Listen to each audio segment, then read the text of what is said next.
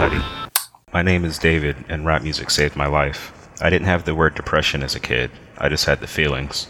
I remember at one point, I'd stretched across my grandparents' bed while everyone else was busy doing something in the house and burst into tears. My grandmother eventually found me and asked what was wrong. I told her that nothing was working out like it should be, and everything was going wrong. I've got some issues that nobody can see, and all of these emotions are pouring out of me. I bring them to the light for you. It's only right. I got over it.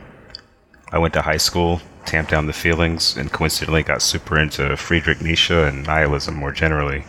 It was a coincidence, I'm sure, but mostly there was something there that I connected with, some kind of, texture that made me feel better about who I was and who I was becoming. I felt like a normal kid. I papered over my feelings with sarcasm. I started on the path that would lead to me becoming a writer, and I made a lot of reckless, stupid decisions because why not? It worked out in the end, but I was definitely a real teenager about things. I grew up. I went to college back home instead of where I wanted to go because the tuition was too high. I lived with my grandparents while going to school and becoming a real writer. It was a gift and a curse. I had stability, but the depression reasserted itself, and I still didn't have the vocabulary for it. But I had Aesop Rock to hint at it for me, to tell me what happens when you lose control, when you fall to the sidewalk after trying to just keep your balance for years.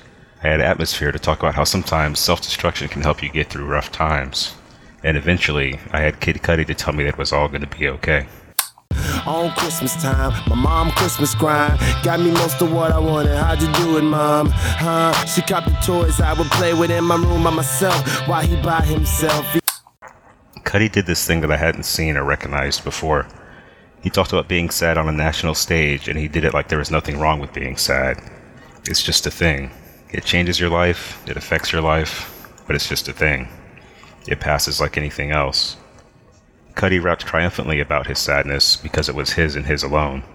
Cudi rapped explicitly about his sadness because he knew what it felt like to be alone and wanted to share his self with others.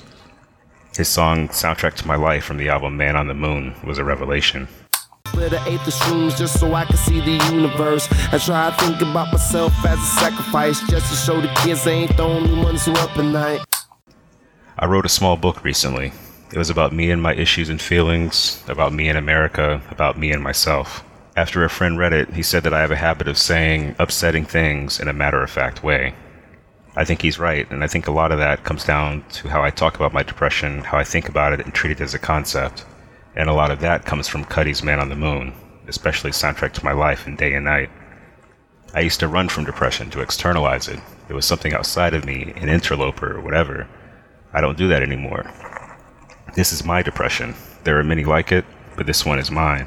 Though it sometimes washes over me and demands I surrender to it for a time, it is not me, nor does it control my life. I was David before it, I'm David during it, and I will be David after it. A friend asked me what I wanted out of life, and all I could think to say was peace. It's a goal, but not one that I think I'll ever reach, or at least I don't think of it like an endpoint, as something to be reached. It's more a journey than a goal, a path than an endpoint. And it's a path that I walk that makes my life better inch by inch, as long as I don't lose my way. Cudi helped me find that path. The older I get, the more I appreciate this album on entirely new levels. Sometimes just being is enough. Cudi being himself helped show me that being sad was okay and worth talking about, as when I was younger, and now that I'm older, he shows me that being sad is still okay and that it's vital to talk about it, because at some point, a younger version of you is going to come across you, and if you aren't speaking your full truth, if you aren't representing yourself how you should be, then that's a lost opportunity. They might lose their way. I don't know. Hip-hop saved my life.